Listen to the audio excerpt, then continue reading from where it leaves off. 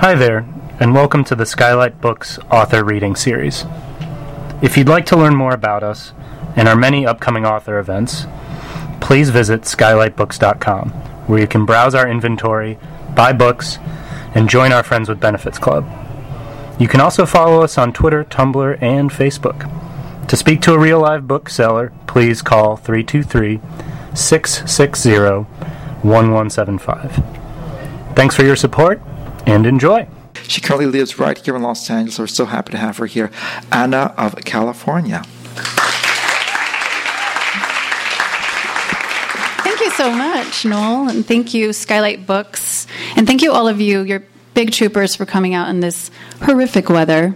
It's really not that bad, but thank you for coming out. This is one of my all-time favorite bookstores. I've been coming to this bookstore for many years, way before I even moved to L.A., so it's such a joy to be able to read from my first book right here at Skylight. For those of you that are unfamiliar, Ana of California, Ana, like fauna, is actually inspired by Anne of Green Gables, which is the classic Lucy Maud Montgomery novel that tells the tale of an 11-year-old orphan named Shirley, who goes to live with two farmers, a brother and sister, in Prince Edward Island is actually where the book takes place. It was one of my all-time favorite books growing up, and when I reread it when I moved here to L.A., I couldn't believe that no one had modernized it before. So I thought about who the Shirley, who is a completely crazy beloved character. People from Japan make pilgrimages to Prince Edward Island every year to get married at the exact location where the story was set. It's a pretty big deal. But I thought about who the Shirley would be of today, and since she ages from 11 to 16, I thought it might be really interesting for this girl to actually be 16, and from right here in Los Angeles. I had just moved here from New York City, and was kind of blown away by the crazy urban metropolis juxtaposed with these mountains and this beautiful landscape, and was thinking about where Anne would be from, or where Ana would be from, and I visited Boyle Heights many times to have tacos and just to walk around because it reminded me a lot of my hometown of El Paso, Texas, and I knew instantaneously that this is where this character was from, and that's kind of where Ana came from. I wrote 2 chapters. I gave it to an editor at Penguin, and they said they wanted to publish my novel. So it's been kind of a long, amazing road, and certainly a bit of a daunting task, writing in the shadow of L.M. Montgomery. So I hope for fans of the original, I did it justice. So the story of Ana. She's a 15-year-old orphan, going on 16.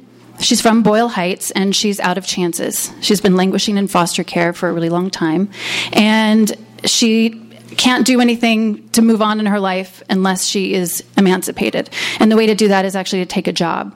So she agrees to be a farm intern at a farm in Northern California on the Lost Coast, and she goes to live with brother and sister Abbie and Emmett Garber, who run one of the last organic farms in the region. So where I'm going to start from is where Ana first arrives into Hadley, which is a fictional town, and she's expecting Abigail Garber, and Emmett Garber is actually there, and he's expecting a boy.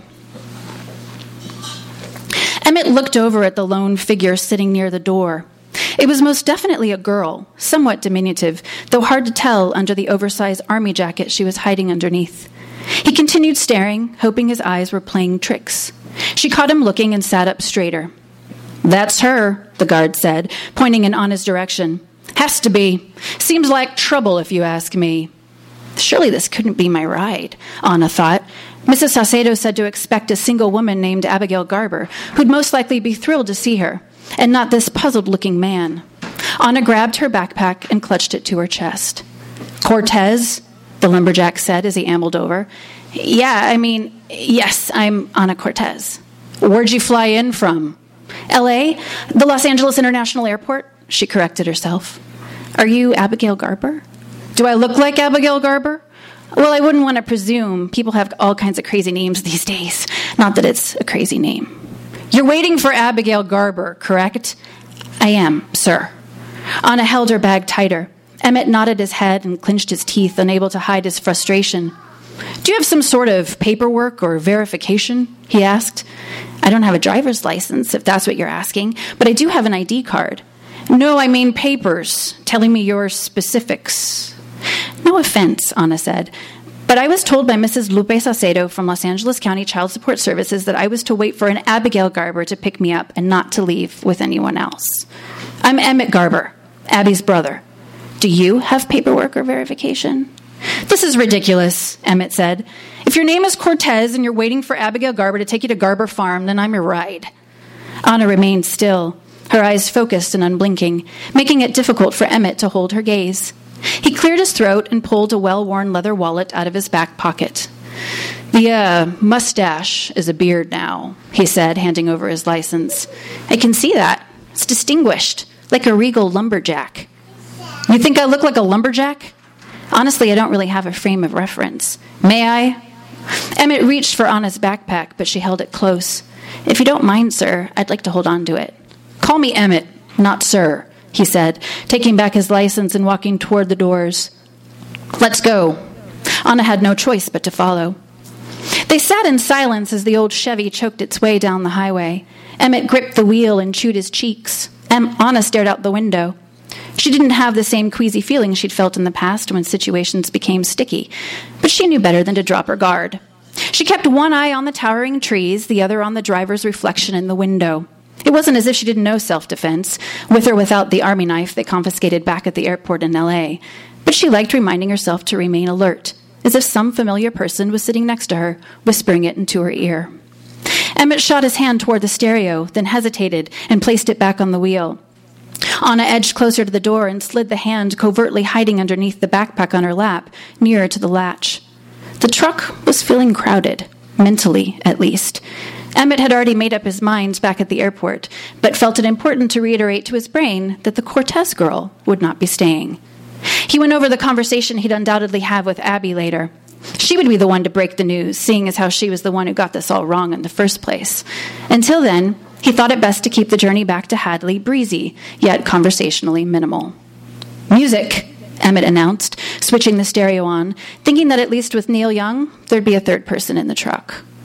Tall trees darkened the highway as they wound through the state park. Ana marveled at the roadside restaurants barely glowing with lamplight and the gas station selling dream catchers and giant chainsaw-carved bears. She inhaled the cool mountain air trickling in through the crack in the window, letting it cool her nerves. Dark velvet, she said. Excuse me? It looks and smells like dark velvet out there. Kind of smooth and earthy, yet soft, with the hint of something undetectable that'll suffocate you if you inhale it too much. I have a strong nose. Looks like it. Does it? You're not the first person to point that out, but I appreciate your honesty and interest in facial aesthetics. My abuela said my nose is a mark of strength, like Maria Felix's, and then I'll grow into it one day. I'm not offended or anything. I think some of the greatest faces are marked by a distinguished nose. I meant that it sounds like you have a strong sense of smell. Oh. Who's your abuela? My grandma. I see. She's dead.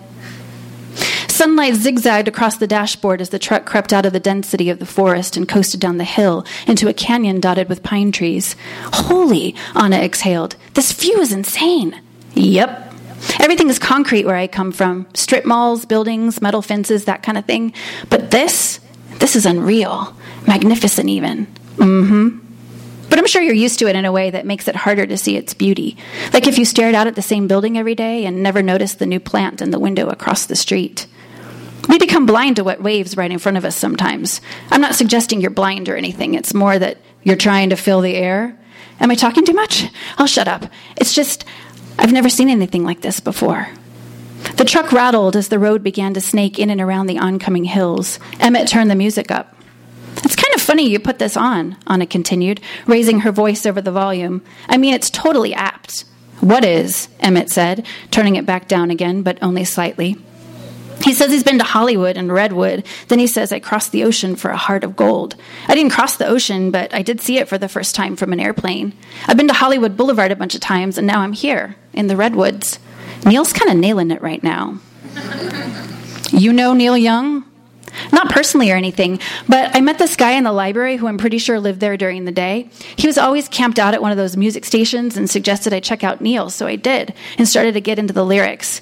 We would talk about bands sometimes. Ronnie, the guy in the library. Or sometimes he'd talk about crazy stuff like Vietnam, and I'd just listen. This guy had a ton of sensational stories, volumes. Anyway, Harvest is way better than After the Gold Rush, which we both found to be a little whiny. After the Gold Rush is a masterpiece. Wow, he's listening. But it's like Neil's struggling to find air when he's singing, right? Like he's trying to find his voice or something. And there are way too many other voices throwing themselves around. Also, not enough harmonicas. But if we're singling out songs, Birds is kind of beautiful if you deafen yourself to the lyrics, which seem kind of maudlin, even for Neil. Emmett snorted or laughed. It was hard to tell. You went to the library to listen to Neil Young? I went there because it's quiet, but also for the free music and books. It's a library. That's what you do there. I don't go to libraries. Well, you're missing out. Not really much of a reader or a music critic. Emmett turned the music back up as the truck rattled along. They descended into a valley lined with dry creek beds and withered ferns. It reminded Anna of the empty river in L.A., all cracked in concrete with a few weeds that refused to stop growing. Look, I know you're going to send me back, she said. Emmett remained mum. It doesn't take a genius of perception to read the signs, so don't feel weird. You can just turn around and take me back to the airport, or I can hitch it back to L.A. You're not the first person to send me back almost immediately, probably won't be the last, so no hard feelings. I'm used to it. Emmett inhaled audibly. Honestly, I don't really want to work on a farm anyway, she continued. I said yes to this whole thing only because I didn't want to go back into the system or get shuttled off to another group home, which, trust me, is like a step up from prison, or what I imagine prison is like. Not that I've ever been, but who knows? It's probably my destiny. I'm fully aware that my mouth gets me into trouble too, and you're completely right about me filling the air. It's a nervous habit. But I did try to make conversation about music, which you clearly have some sort of interest in, judging by all the CD cases on the floor. It's kind of cool that you still listen to them and that you have credence, because have you ever seen The Rain? It's one of the most profoundly depressing songs of all time, especially if you're a dude living or not living alone in a library in East L.A. But that's just me. I'm not a music critic either. Emmett remained silent.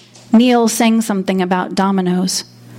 I don't know what you're expecting, but Abbie, your sister, sounded nice from what Mrs. Saucedo told me, and I saw a photo of your farm, which seems truly spectacular. What I'm saying is I appreciate your flying me all the way up here, and I totally get it. The ride through all of this was worth it, even for the day, just to see trees that look taller than the buildings in downtown L.A. But, like I said, I can find my own way back. It's too late to take you back. At least today it is, Emmett said. I understand. You're only here for a month anyway, he said out loud, wondering why he said it, because he'd already decided that Anna wouldn't be staying. I was told it was supposed to be for much longer, but as usual, it's not my place to decide. Why don't you put on some music, Emmett said, wanting to change the subject. Pick something. Anna eased her backpack onto the floor and fished through the CDs swimming at her feet. You've got a lot of Fleetwood Mac, she said. Those aren't mine.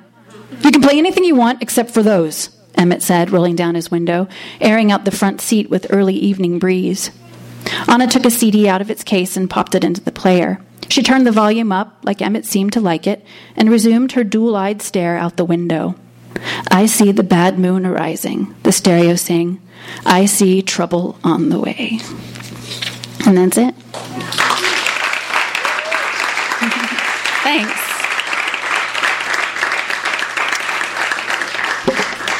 Right before I take some questions, I just wanted to say this book was a crazy journey for me to write. And being a new transplant here to Los Angeles, I did a lot of research just by living here. But where I wanted Anna to end up was a mystery. So I took a road trip with my husband and my sister-in-law, and we went from L.A. all the way up to San Francisco, and then we went 6 hours beyond San Francisco up to an area called the Lost Coast. And it's this beautifully desolate beach area farmland area, redwood area. It has everything. But you can't actually get to it unless you get off the highway and drive all the way to the edge of the earth.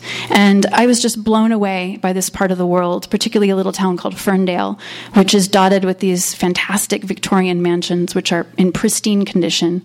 And everywhere I went, people were so friendly and welcoming, and the restaurants we went to had produce, and everything they made was from farms just right around in that area. And I just fell in love with this part of the world.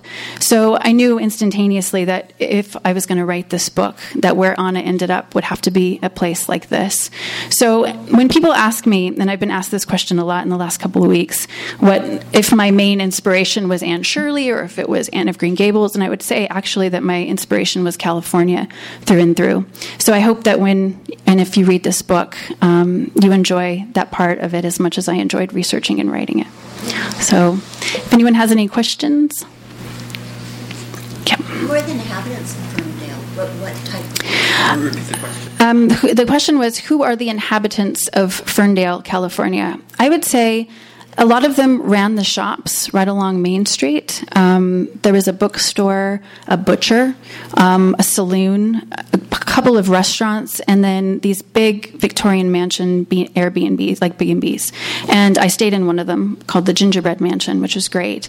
And there were antique dealers. Not a lot of tourists or a lot of travel. I mean, there weren't a lot of people coming in. And then the rest of them were dairy farmers. And completely surrounding this area were really big dairy farms. Some of them were corporate. Some of them were locally owned. And beyond that, the one thing that Ferndale is known for is something called the kinetic sculpture race. Does anyone know what that is? It's actually in the book. The kinetic sculpture race is people on bikes and unicycles who build floats around their vehicle or their mode of transportation, and then they just ride them in like a parade, and they dress up like the characters. Like, they have everything from...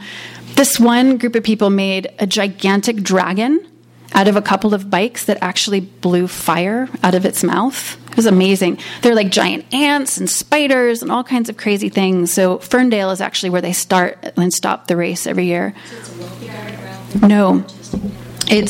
I would say it's definitely not a wealthy demographic. It's people who have lived there for generations, and who kind of don't seem to leave the area that they live in. I met two really wonderful elderly ladies who ran the antique shop that was also connected to a vintage clothing shop. And it looked like the clothes had been there since the 40s, and was an incredible gem, just sitting there with really no one else. Pardon? All white? You mean?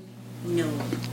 I did not see a lot of diversity, but then again, I went into a B&B, and I went into the saloon, and I went into the restaurant. But I would say that it was predominantly a white demographic.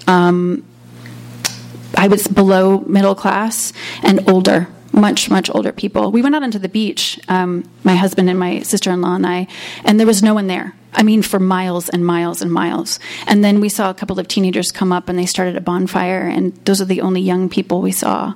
So it was really interesting. Weird part of California. Really interesting. A little spooky. You'd see houses. There were lots of houses on the historical register, and there was this one. I should have brought photographs and done like a PowerPoint presentation. But there was this one house that was amazing and pristine and gorgeous, and just set out in the back of the... we passed it on the road, and there was nothing around it except for two palm trees that were the exact same height and had been pruned so that they looked identical. And it was bizarre. It was like a movie set. And you couldn't tell if people lived in these houses or if they were abandoned. But if you ever get a chance, it is worth a stop. Any other questions? Yes. Go ahead, Lily. First of all, thank you for reading to us today. This is so You're welcome. And secondly, I love that what you read referenced, of course, Neil Young and Fleetwood Mac, and that like spirit of California and music. So how important was music, if at all, to you when you were writing this book? Extremely. And starting with Neil Young, since Anne of Green Gables is set in Canada, Neil Young is my cheeky nod to Canada because he's Canadian, but he's kind of the voice of California, which I thought was really funny. So he's actually he's a character in this book, and he rides around in the car with Emmett in his mind. So when I was writing the book, I was daunted almost every day at how huge of a task I was undertaking. And sometimes my characters would have a hard time talking to each other, but I would be listening to music, predominantly music from California. And a lyric would say something so much better than a character could. So I would weave that in. And it was interesting writing this because I had so many song lyrics in this book that we had a really hard time getting the rights for most of them. And I was lucky because Penguin really loved the idea that music became this voice and this through line that all of these characters used to tell and speak their emotions to each other, that we were able to keep in every single lyric, that we cut down each lyric, but each artist represented is in the book from the beginning. Beyond that, most of the people I chose are also California artists. And the music that I listen to is girl bands from L.A. predominantly. And I was listening to bands like L.A. Witch, Deep Valley, this great girl band duo called Bleached. And those bands really, really influenced this book. So the music that Ana listens to is girl punk, specifically from Los Angeles. And I wove in a lot of those bands into one band that I made up called The Hex. And they're kind of an amalgamation of all of my favorite female artists. So the character of Ana and her best friend in the book named Rye share a love of this music and this band. And that's kind of another through line musically throughout the book. Good question. Thank you. Thank you. Evan, did you have a question? Yeah, about how long after you got here did you get the inspiration to start writing these chapters? What were some of the precipitating moments of that? I was actually working on a different book that was somewhat similar, though completely different. It was a YA book at the time. And through a friend of mine who actually is here, Pam, I had this pretty miraculous meeting with Penguin, and they were looking to reimagine some of their classic books. And when I came in to talk about this one, I really didn't like their ideas. And I kind of went on this tangent because I thought about it for maybe an evening, and I had already been thinking about this character and a young Mexican-American girl in Los Angeles. And she just came to life. And I was writing before I even had the meeting. So when I went in and I spoke to them, I just couldn't stop talking. And I was really emphatic to the point where I was like, these people are never, ever going to trust me with anything because I can't stop talking. And it's not maybe what they're interested in. So they were really kind and said, you know what, we'll read your chapters.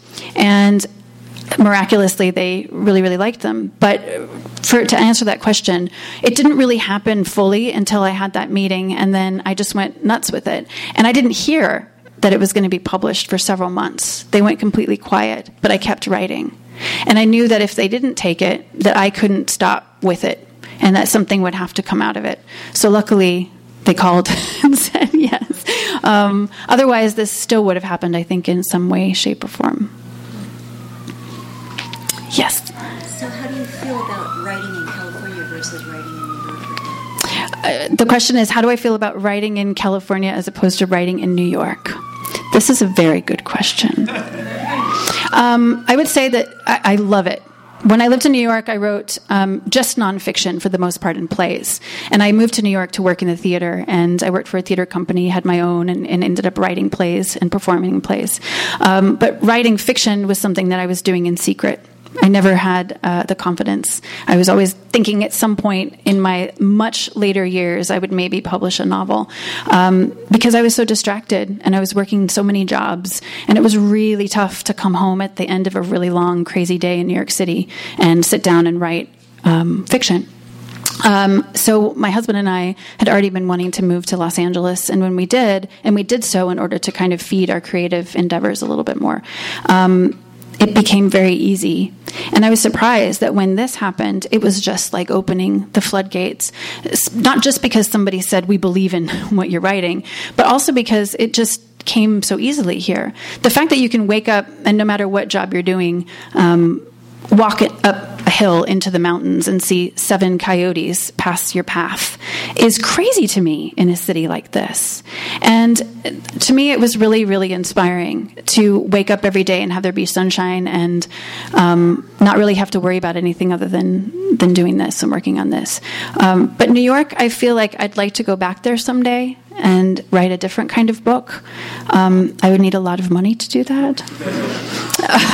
But beyond that, it's interesting because right before I left, and this is totally cliche, so I apologize, I read many, many, many times Joan Didion's Goodbye to All That, which is in the Slouching Towards Bethlehem anthology of essays.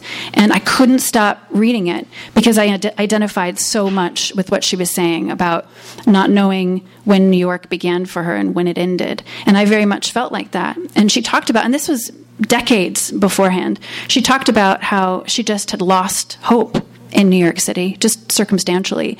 And I thought, what a crazy modern and thought to think that back then, when New York seemed so much greater than it did right then in 2012. But that's exactly how I felt too. I'd lost a lot of hope of just being able to do a job every day and be able to live every day and build a life in New York City. It seemed impossible. L.A. seemed like possibility and hope, and that's exactly what we found when we moved here. So to answer your question, it's been wonderful writing in Los Angeles, and I hope to continue for many years. Any other questions? Thanks. Should we do one more? Yeah, just one more. Any more? One last question? Anybody? Okay, we'll do 2. Go ahead. Sally, go ahead. I can ask you later. Okay. Alex? Can you just talk about the farming element of it? And Yeah. Well, I knew very little about. I knew about farms and that I had visited them as a child. I grew up in Texas, in West Texas, and my ancestors on my mom's side of the family worked on a farm in Scotland. So I had farming in my blood. But I didn't really know anything about it, and I was particularly interested in the plight of the migrant worker. So driving around, doing this road trip in California, I passed by many farms that were drought-stricken and undergoing really tough times, and I was really interested in migrant workers out there in the fields, toiling in the heat. And I started to do a lot of research on them and was saddened to find how difficult their situation is. And they're typically immigrants coming over from Mexico, and they are a huge part of this book. And then farming-wise, I was going, this sounds also totally cliche, but I was going to farmers markets here in L.A., particularly the Hollywood farmers market, and talking to farmers all the time. Anytime I bought something, I would talk to a farmer about what are these 2 different varieties of avocados, and why do you recommend this one over that one? And I ended up having these great conversations with people who took such pride in the produce that they grew, that when I was thinking about a farm for this, the only way I could possibly write it was to actually work on a farm. So I did. I worked on an organic farm in Ojai, California, run by this amazing farmer who is also a writer. And he would force you to sit down after you picked all day to have a meal with him, and he would read you something that he had written while he was being inspired in the fields. And I thought that was so fantastic. But beyond that, I was really inspired by the backbreaking work of pulling garlic out of the earth, stripping it, hanging it up to dry. That alone was difficult. We picked everything from flowers to berries to garlic to vegetables to kale. I'd never seen kale sprouting out of the ground. It did not look at all like I thought it was supposed to look. And I even asked the guy, I was like, what is that? He was like, it's kale. I was like, oh. And that's in the book too. But farming was something that I couldn't write about unless I had experienced it. And there is nothing like eating something you've pulled from the earth. So I have a newfound appreciation for farmers and people that work the land. I think it's an important job. And I think it's important that we support small farmers whose land is being taken over by gigantic corporate farms and people like Monsanto, who, are ravishing parts of this state. It's really sad. And that's something that I wanted to address in this book, is that it's really important we support our small town farmers. So tomorrow morning, everybody go to the farmers market. Hollywood. Thanks. Thank you. You've been listening to the Skylight Books author reading series. Don't forget, you can listen to this and all our other great podcasts at skylightbooks.com. Thanks again for stopping by, and we hope to see you soon.